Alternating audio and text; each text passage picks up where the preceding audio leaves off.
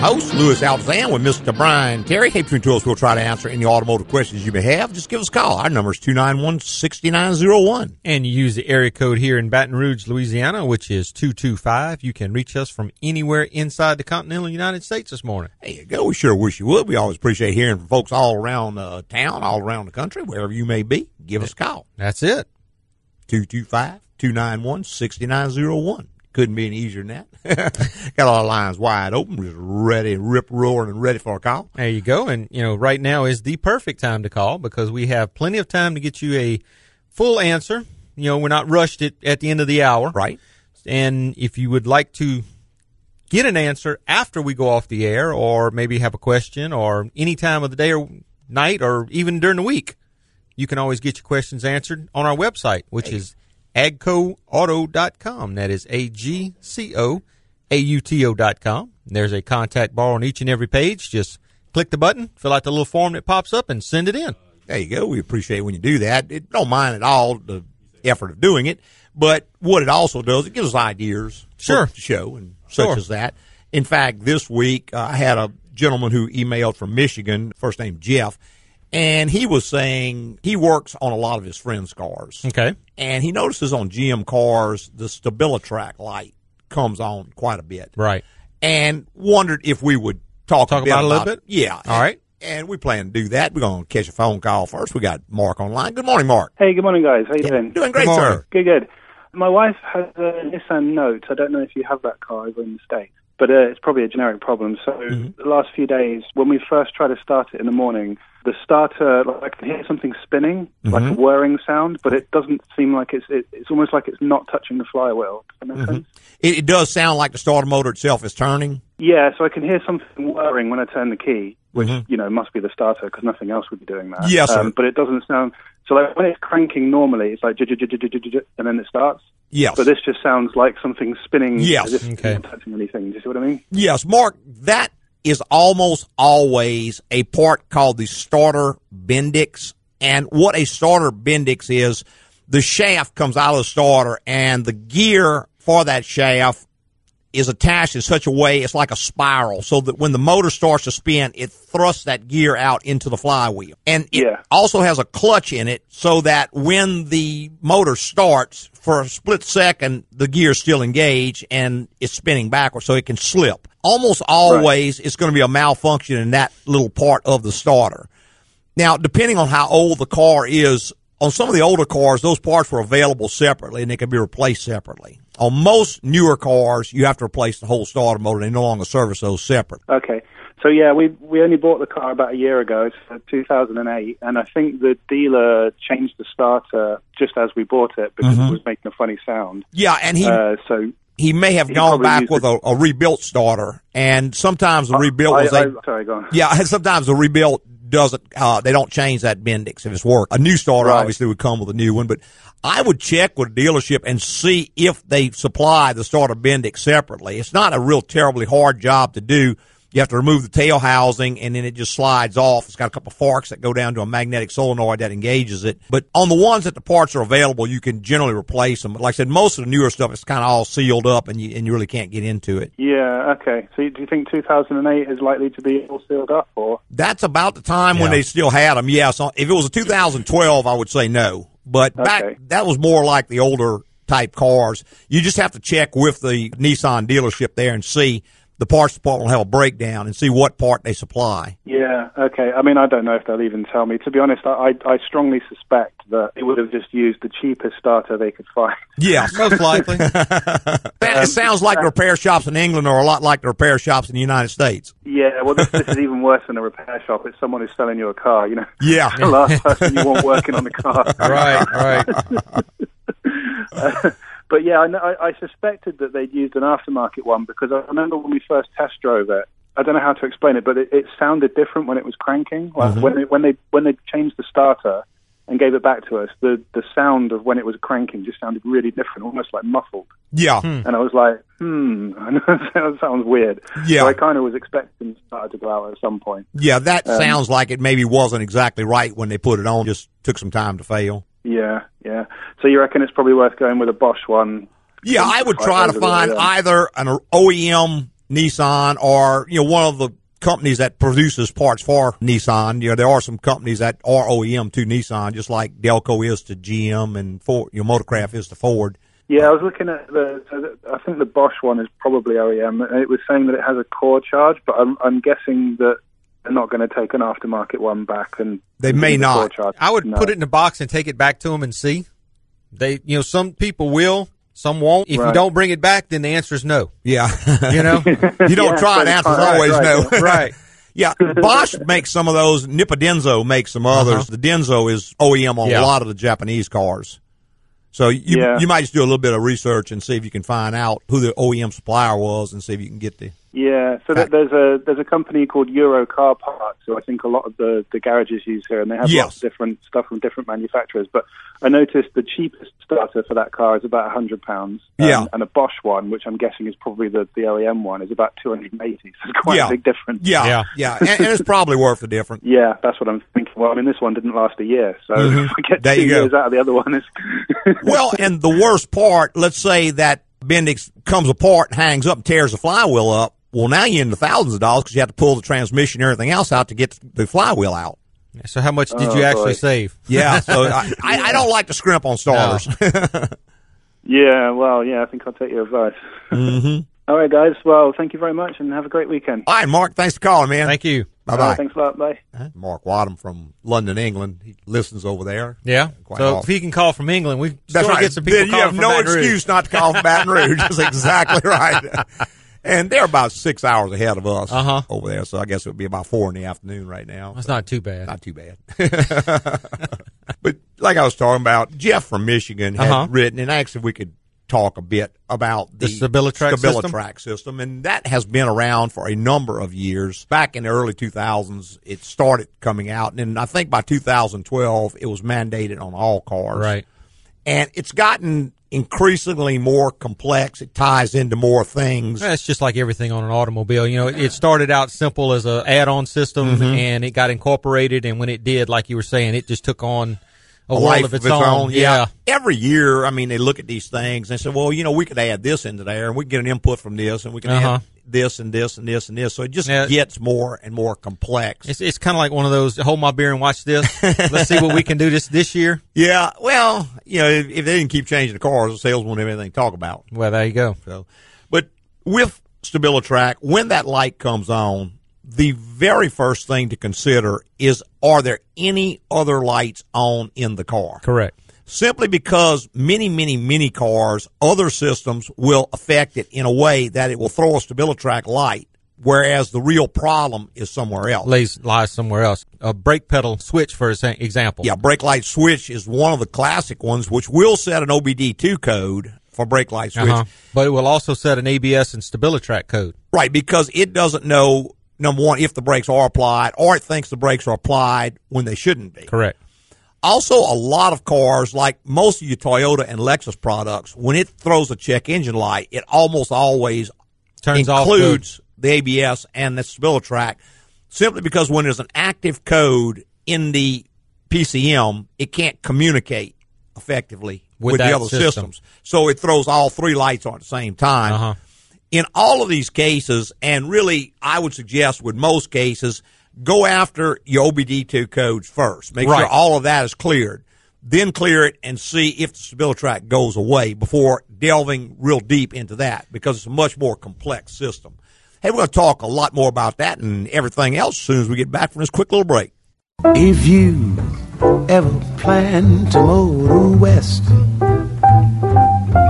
travel. Ah, yes, Mr. Bigfoot. Make yourself comfortable on the couch and tell me what has stressed you out. I'm just a secluded forest dweller, and I like it like that. But every now and then I get these people hunting me down. There's a TV show, jerky commercials, and now another movie. Then I worry about the hype. If they do find me, will my feet be big enough? Well, Mr. Foot, I can't really do much about these people, but I can tell you how to create some peace of mind in your life. Do like me and take your car into AGCO once a year for a general inspection. They provide me an honest opinion on the maintenance and repairs I need now and in the future. They can even catch small issues that could lead to big expensive problems down the road. An AGCO general inspection, huh? Oh, one more thing, Doc. Could you tell me where I can find this toilet paper? I've heard wonderful things about it. Here's AGCO's number and the name of another store that may ship some TP straight to your cave. Thanks, Doc. Get your own peace of mind and schedule your general inspection today at AGCO Automotive. AGCO, it's the place to go.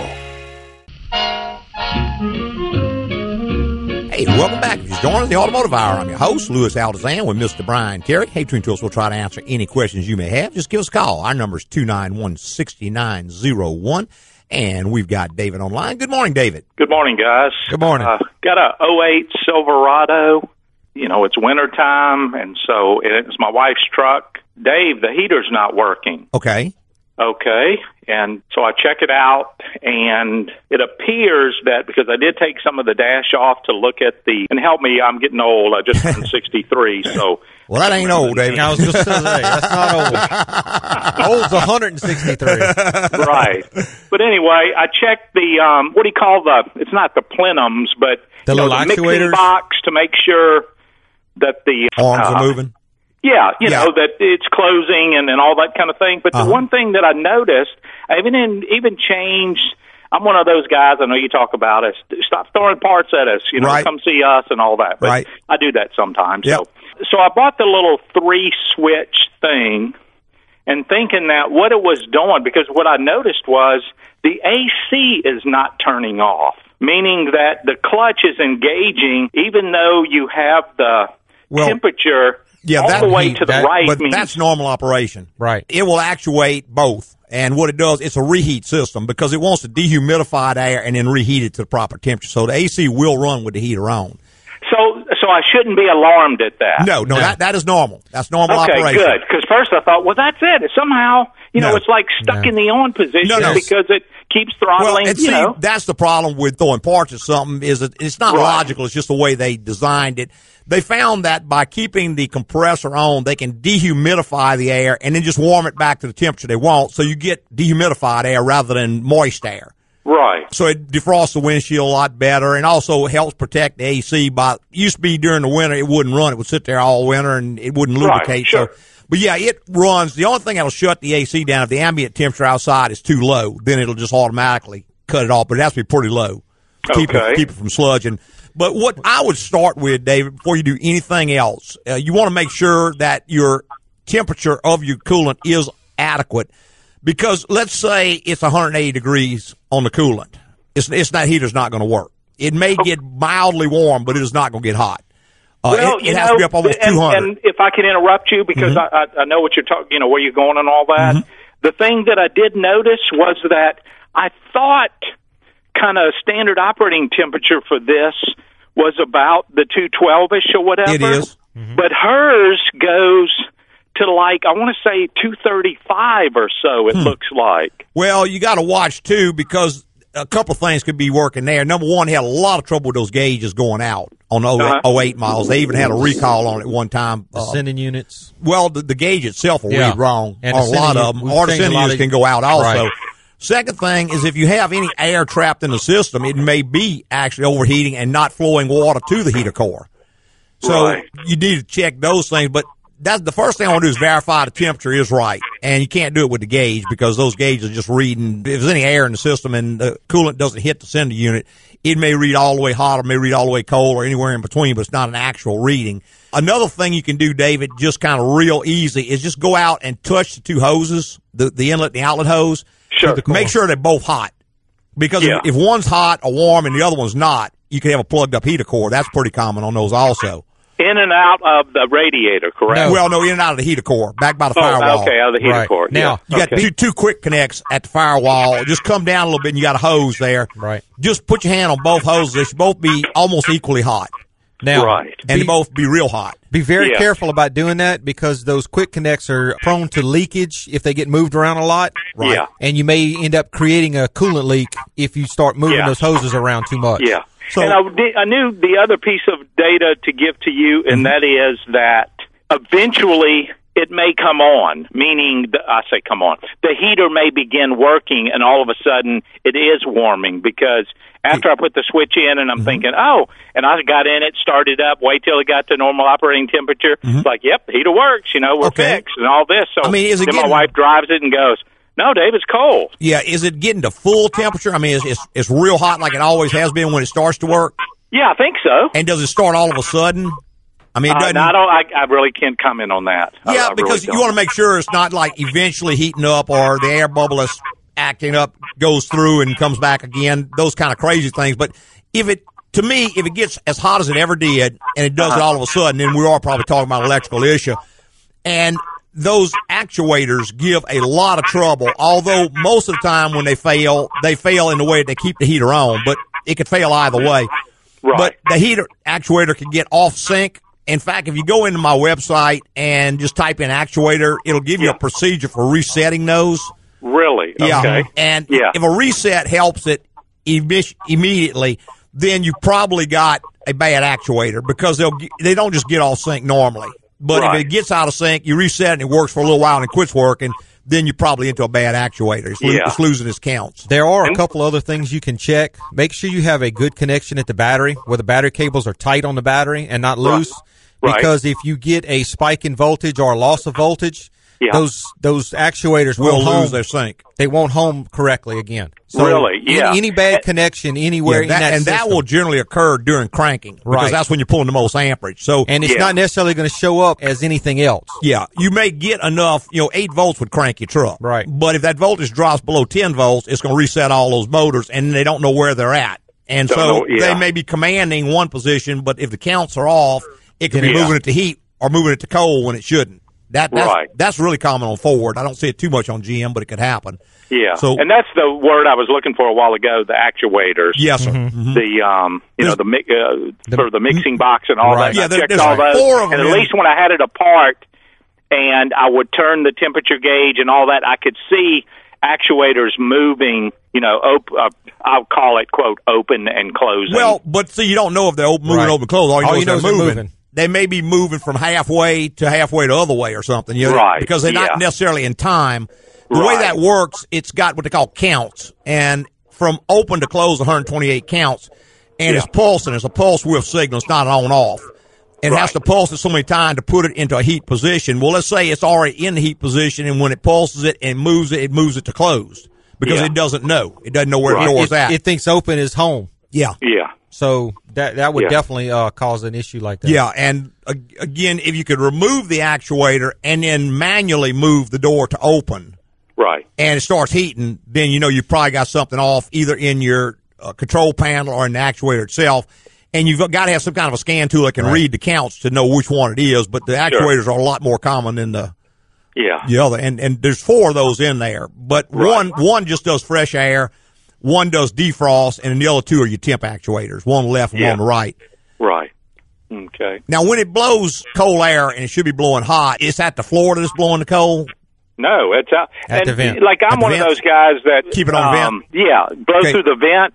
Okay. And it is coming out like... You can tell the AC is on. I mean, it is cold. Right. It's warm. It's a little nippy out here today, and I'm going to... After we get off, I'm going to crank it back up to see. But typically, it's like, that's why I kept looking at the AC going, well, wait, the AC is not shutting off. Yeah, it's not cold enough to shut that AC off. It's about 60 degrees. AC is not going to shut off till you get down probably around 40, 45 degrees. Yeah. It's going to run the rest of the time and just reheat. But put it on the vent to where it's blowing out the vents and check both sides. If one side is warmer than the other, or if one side's hot and the other side's cold, because generally if you're driving a truck by yourself, you're only going to feel the one on the left side. Sure, right. Because it is 2 different actuators. And the odds of both of them being bad would be a lot higher than the odds of one being bad. Right. I'd lean more towards either low voltage getting into the system or a bad control head if that were the case. Yeah. Okay. And you might also try putting it at the floor and see if that affects it at all, because that also moves the mode actuator, and the mode actuator may be affecting it. Yeah. But, too, should I also, to me it's related, and it may not be related as to this, but when trying to check this, noticing that the temperature gauge, I'm sitting in the truck right now, and 210 is straight up and down where, this is my wife's truck, so I don't drive it that often, but I kind of thought that's where, the gauge needle, kind of stayed. But now, of course, there's 210 space and then 260, so that's 50, so it's 25, so it's 235. Right. And normal operating temperature, or when you have it to normal operating temperature, it sits about 235, even though, like you said, that may not be accurate. Well, that gauge may be wrong. We've run across a number of those where the gauge is reading wrong. What you'd have to do is get a known good gauge and put it in the surge tank and measure the temperature of the coolant. If your coolant's around 210, your gauge is reading 230. You can either just choose to ignore it and realize that that's normal, or you can repair those gauges. You have to change the little stepper motor in them. Yeah. Okay, well, that gives me something to think about, and always appreciate and enjoy y'all's show. Okay, David. Thanks very much. Thanks Take care, for calling, guys. man. Okay, bye-bye. Bye-bye. All right, 291-6901 is the number. We're going to go ahead and take our second quick little break and be right back with a whole lot more.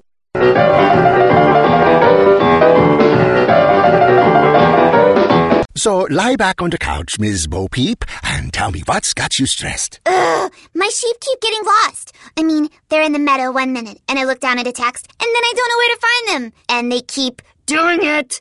Let me level with you, Doc. Sheep are not the smartest animals. Not you, Denise. You're the exception. Look, Doc, you ever try to have a conversation with a sheep? It's a little one-sided. They just look at you with this blank look on their faces. That and the whole getting lost thing has me at my wit's end.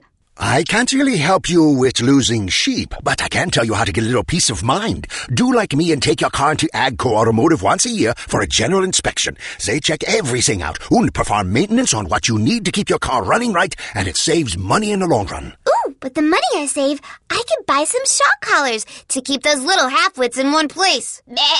Denise, you know I wouldn't do that to you. Get your own peace of mind and schedule your general inspection today at AGCO Automotive. AGCO, it's the place to go.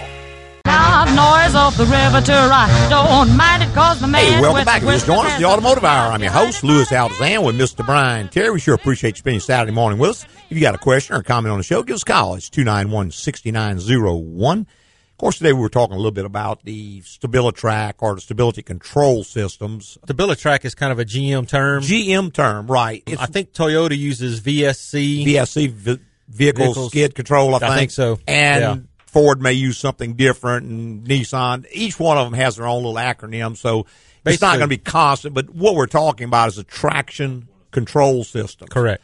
Now, just to back up a little bit, the traction control system is an outgrowth from the anti-lock braking systems that came along back in the early 80s and 90s. And what the ABS system or anti-lock braking system tries to do is it has a sensor or sensors. It's watching the speed of the wheels. Correct. And some of them, if it sees one wheel slow down more than the other wheels, it realizes, okay, this wheel is now locked up. So it's going to block the pressure to the wheel, bleed the pressure off, and allow it to resume speed. Other ones know how fast a vehicle can stop with an algorithm, so they watch the speed of the vehicle. And if it drops too fast, they assume the wheels are locked up. So, again, they go through this situation. At some point, an engineer looked at this, and he said, well, you know, if we know that a wheel turning too slow is locked up, we also know that a wheel turning too fast would be spinning out of control or whatever. So they just basically changed the software, tied it into the throttle body so they could control the RPM of the engine. RPM. And when a wheel starts to turn faster, or it assumes the wheel's turning faster, it starts. That was the rudimentary systems that came out at first. Later, they started adding things to it to make it more sophisticated. They added what they call a yaw sensor. Right. And a yaw sensor can determine lateral movement of the car. In other words, it's supposed to be moving in a straight ahead position. If it starts to move sideways, it's going to assume that it's in a slide. And it can go, at that point, apply brakes diagonally to try to pull it back straight. I'm not sure if some of the brand new systems can't even turn the steering wheel. Well, some of the new ones also with the electric power steering have steering wheel sensors. Right. So it knows the position straight ahead should be. And if it doesn't see straight ahead and the yaw sensor is saying that it's moving sideways. Right. In other words, if it sees the steering wheel position sensor is straight ahead, but the car's moving sideways, it knows this car is sliding. So the first thing it's going to do is reduce power because it wants to let off the power. Then it's going to, again, start to apply brakes diagonally to try to pull the car back into alignment. Apply and release. Right. Hundredths of a pulse. second. Yeah, it's a pulse. It's not jamming the brakes on, which would put you into a spin.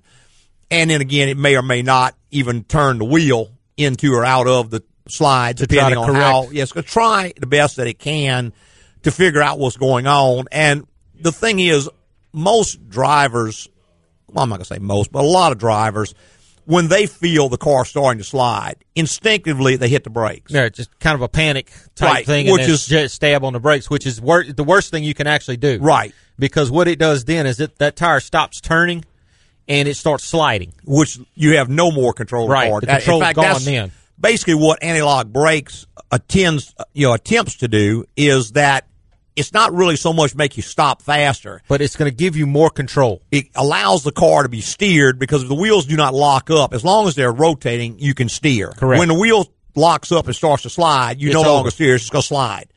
So this is an enhancement on that. And we're going to talk a lot more about that. Let's catch our phone lines. We've got Donnie on the line. Good morning, Donnie. Good morning, fellas. Yes, Good morning. sir. Look, I'm going to take you back a little bit, Okay. car-wise. I have a 90 GMC S15 Blazer, Okay. Okay. and I want to know proper procedure in putting a new tank on. Okay. What kind of tank?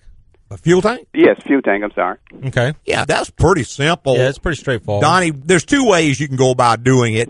The way we do it at the shop is we put it on a lift and drop the tank out from the bottom, simply because that's simple for us. We've got lifts, we've got jacks that can support the weight and all that.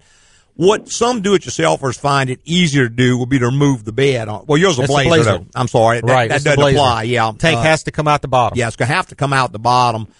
And obviously, if you can get the tank empty or near empty, it's going to be a lot easier. Sure. Because fuel's heavy. And if it's got 10, 15 pounds of fuel in there, it's going to add considerable additional weight to it. But, yeah, it's just a matter of removing the two straps, supporting the weight of the tank. Then taking the straps off. Yeah, dropping it down, but not all the way, because then you have to reach up on top of it, unplug your fuel pump and all that stuff, disconnect the fuel line and all that, then The it just hose. drops straight out from the bottom. Right. Some of them may have some components in the way, but I don't think that. I think the exhaust is on the other side on that one, and I think it comes pretty much straight down.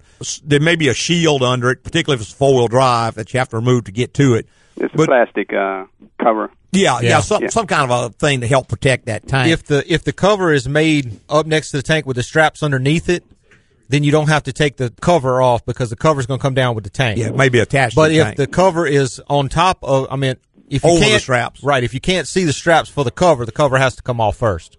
Okay, well, I've actually taken it out. I just want to make sure that I follow proper okay. procedure. Yeah, it's pretty simple. It's not much to it. I guess my main question is installing it back because I'm going to have to replace the fuel pump. Okay. Yeah.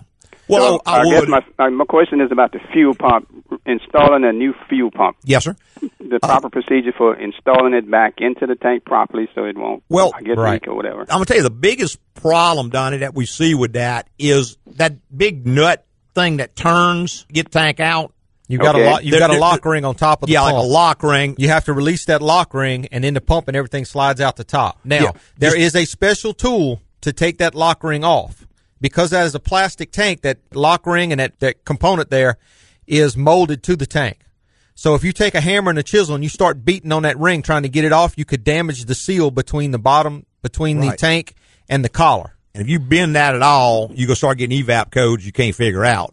Well, the tank on a 90 is plastic. It seems metal. It seems like it's metal. It may be. It could be. It may be. That's right around the time when they started going with the plastic tanks. But if you got a metal tank, it's going to still be the same thing. It's very, very thin metal, and it's got like a nut that turns a quarter turn, and it comes out. Right. Now, let me ask you this. Those three lines, I know one of them passes through the filter that's underneath the car. Well, one is your output line. That's go to the fuel filter. That's where the gas goes out.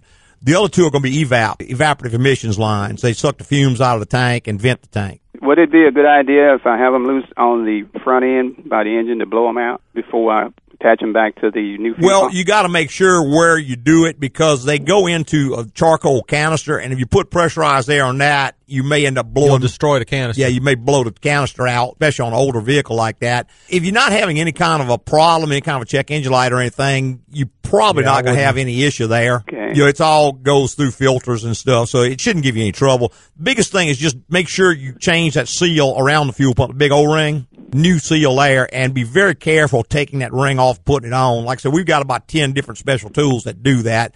But I know most people want to get in there with a chisel and a hammer because that's the most logical way to do it. And if you beat on it, I couldn't tell you how many vehicles we get in with a check engine light that nobody can figure out. And you smoke test and it's leaking around that seal, and somebody's beat the snot out of that ring. So that O-ring, do you put anything on it? Or you can take a little bit of silicone, a white silicone paste, so the collar will slide. So the pump and everything will settle down, and then put the collar back on top of it, and you shouldn't have any problems out of it. You don't want any kind of a sealer on it, just a little bit of lubricant where it can squirm in there when you're tightening it down. Okay, let me ask you this then: do y'all actually work on a 90 model Blazer? Certainly, we could, yeah. Mm-hmm. Okay, because my problem is I can't get a reaction through the switch to make the starter react. Okay. Now the starter is good because I've hooked it up manually, so the starter is great, but I can't do it through the switch. Now, mind you, the vehicle's been sitting a little while. Mm-hmm. But it was operable before, I moved it. So that little wing that's on your ignition switch, it broke off. So I don't know if that has anything to do with it. Shouldn't. That just really supports the keys and gives you a way to turn it by hand. That shouldn't be a problem at all. It sounds like you've got something electrical. You need to check, see if you have a signal to the starter solenoid when you turn the key over. Yeah. Well, when I do turn the key, now let me just make sure I'm telling you everything that's going on with it, because when I turn the key and when I turn it loose, I hear a little noise, like a little click or something. Yeah, but that doesn't necessarily mean anything. What you need to do, Donnie, go to my website and just Google or just search the word starter, and it'll show you a picture of the front of that starter. And you got the two big terminals, and you got one or two small terminals. You got to make sure you're getting a signal to that small terminal, because that's what actuates the solenoid. If you've got a signal there and you've got 12 volts on the top terminal and you don't have 12 volts at the bottom terminal, then you've got a bad solenoid on the starter. If you've got 12 volts on both the terminals and the signal terminal, then you got a bad starter motor. So, I mean, it's pretty easy to check if you just got rudimentary equipment, and there's lots of things that can interrupt that signal to the starter switch. Yep. For instance, if you've got a clutch, if it's a manual transmission vehicle. It's automatic. Okay, it's automatic. Then check the neutral safety switch. Make sure that is sending the signal, because let's say that switch corroded or some kind of critter got in there and chewed on the wire. If it thinks it's not in neutral or park, it's not going to allow the starter to turn. One thing you can do real quick is pull it down into neutral and see if it'll turn over.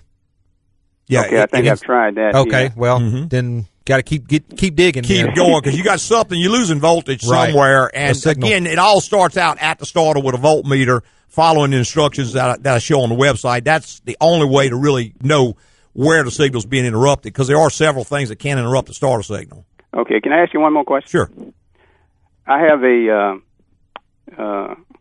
94 probe, and the fuel pump is not reacting now. It was, but then one day I tried to start it and it wouldn't do anything. How do I know if I'm getting power to the fuel pump? Well, again, you're going to have to go back to the tank and get the power wire, go between the power and the ground wire, and check and see if you got voltage there when the key is cycled. Now, you got to remember, if you just turn the key on and crawl under there and check it, it's not going to be, because it only cycles that pump for a few seconds. In other words, it doesn't run the pump continuously until it sees the crank sensor turn. Okay, I'm going to tell you what I did. I got a voltmeter and put it on DC. Right. I got underneath there and got to the wires. There's 4 wires in there. Correct. And there's a black wire and a black wire with a white stripe. And I saw a diagram where a black wire with a white stripe was going straight to the pump. Okay. And the other 2 wires, I'm not sure where they are going, but one's back there. One's going to be the sender unit, and one's going to be the ground, and there's going to be 2 grounds and a sender and a hot wire. Okay, well, I set the voltmeter where I could see it, so I got in the car and turned the switch, and it showed 12 volts, or 12-point-something volts. Okay. So does that mean that I have voltage going? Well, you'd have to check the ground side of it also. Because, see, you could lose your ground side of the circuit. Some vehicles are wired in such a way that they've always got power, and the computer regulates the ground. Okay. So you have to go to the ground for the pump and check between those 2 terminals by back probing the terminals. If you got 12 volts between the 2 terminals, then you got power there. Then your problem's going to be inside the tank. Okay. And what about the under the hood fuel pump relay? Yeah, there's a fuel pump relay, but if that's bad, you're not going to have power at the tank. See, that would be the next step. That's not the first step. The first step is going to be go to the pump.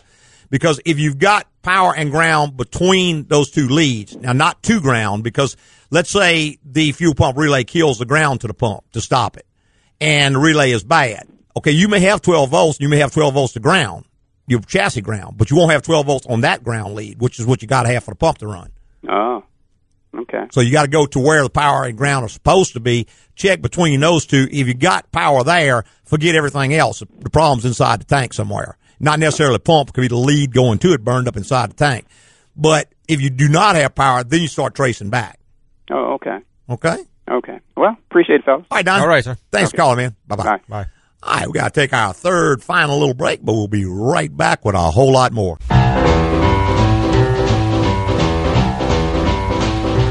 Hello, you must be Glenda de Goodrich.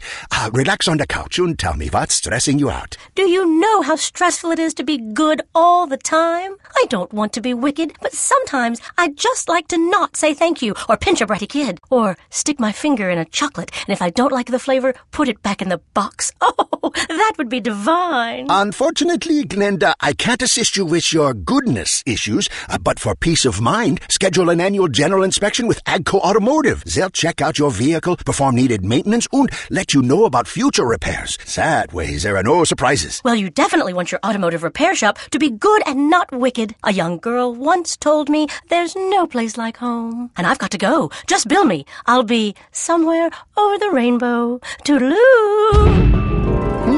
That little witch might not be so good after all. Get your own peace of mind and schedule your general inspection today at AGCO Automotive. AGCO, it's the place to go.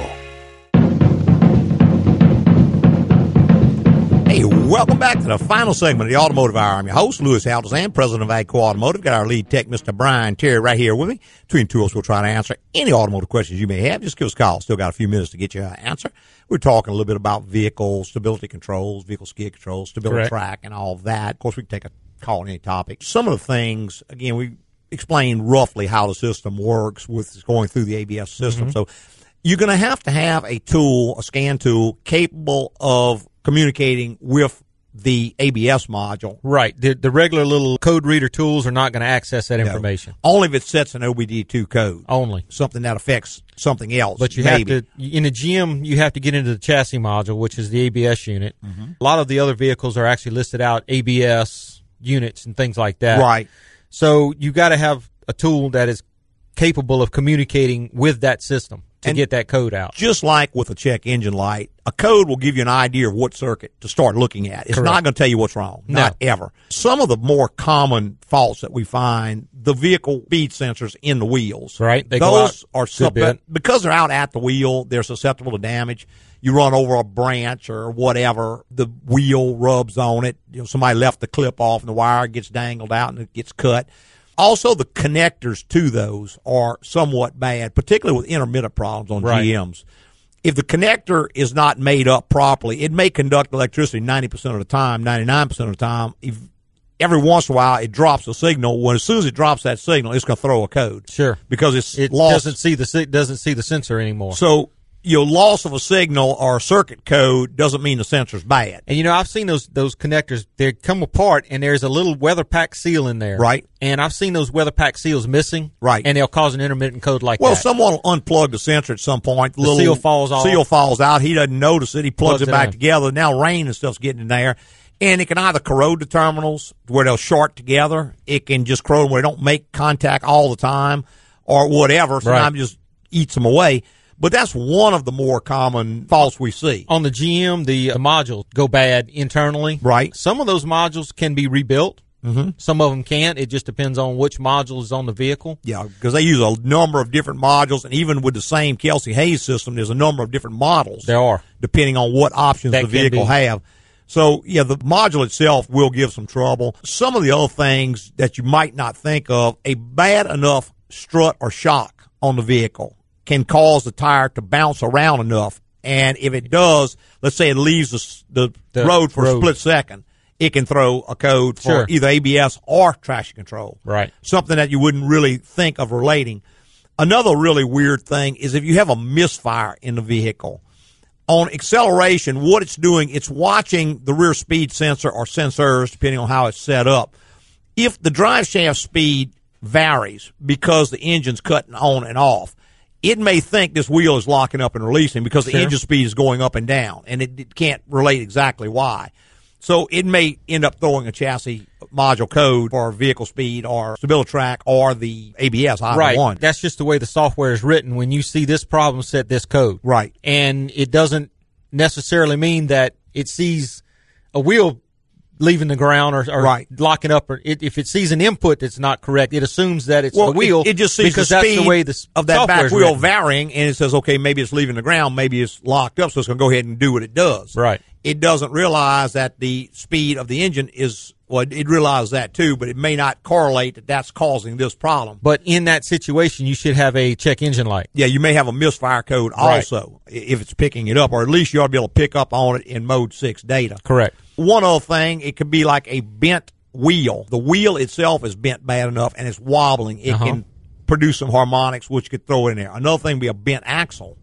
If the axle, like you've slammed into a curve and bent the axle, anything that's wobbling. Even separated tire. Yeah, you know, a bad enough tire can do that because you are literally losing control. That tire is losing traction with the road, so it's going to pick up on that. Another thing is a bad wheel bearing, because many times if the wheel bearing is bad, number one, the sensor may be inside the bearing. So it's going to pick this up as a problem with the ABS or the traction control system, even though it's really the wheel bearing that's bad. Mm-hmm. One thing that's kind of weird, too, we don't see very much anymore, but back at one time it was pretty common to turn rotors, and it was also pretty common to turn the rotors on the vehicle. They had machines that would turn them on the vehicle. And what we would see, because these sensors are basically a magnet, electric magnet, that's reading pulses with a little tone wheel, if enough metal were to accumulate from turning the rotor, if it got down into that tone wheel, it could interrupt that. If it would stick to the end of the magnet, now it got an erratic signal. It couldn't see this wheel. We see that. We still see that sometimes with brake pads that have worn down completely and they're running metal on the metal. Right. That metal generated will attract to that magnet and stop that magnet up. You obviously have a brake problem, so you go in, change the brake pads, change the rotors, and forget about cleaning that sensor off, and it'll start setting codes like that. Yes. Particularly if you have a combination of another problem with it, like let's say you got an axle seal that's leaking, or you got a grease seal in the front, or CV boot that's busted. You got a little grease there anyway, which is sticky. Mm-hmm. Then the metal goes down, it sticks to the grease, and the magnet attracts it. And so anything like that. Another common issue we see with Stabilitrak that you wouldn't think would be related is someone will change the CV axle. Right. And they'll go to a parts store and buy one of these Mikimoto rebuilt axles or the new Chinese axles, and the tone wheel may not be made exactly the same. Either the little prongs aren't evenly spaced, they're too big, they're too small, and it's not turning and reading that pulse properly. I have seen them axles come without a tone ring. And they get installed, and all of a sudden now we got an ABS problem. Yeah, or a traction control problem. Something else you need to be aware of is some of your Ford rotors have the tone ring made into the back of them. The Ford trucks with the bearings, integrated bearings, have a tone ring on them.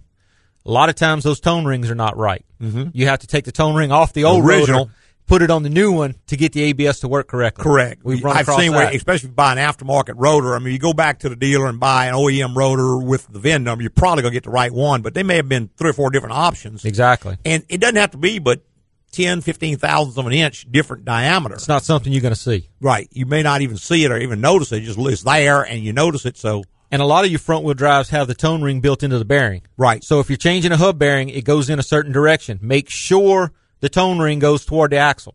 Right. Toward the CV axle, because it will not pick up on the other side of the hub, and it will set an ABS code because it doesn't see the tone ring anymore. And the bearing is just installed backwards. Exactly. The outside's facing in, the inside's facing there out. And they'll go in either way. That's they are directional. Be very, very mindful of that, because some of those bearings can easily be over $100. Sure. Press it in wrong, and you got to tear it up to get it out. Exactly. You cannot press it out and then press it back in again. So these are just a handful of things. Sure. And, Jeff, I hope that kind of answered your question. I know it's a little elusive, but that's just the way cars are today. Exactly. I see we're just about out of time. I want to start winding on up, getting ready to get on out of here. I'd like to thank our podcasters for listening this week and every week. Tell your friends, go to your favorite broadcast or rebroadcast service, find a written review, and fill it out for us, please. We really appreciate it when you fill out those reviews, because, number one, it lets us know we're doing a good job. But, number two, it moves us up in the rankings to where if someone types in a generic term like auto repair, we come up to the top. And the ones at the top are the ones that are going to get clicked on. So that's where we want to be. That's where we want to be. Exactly right.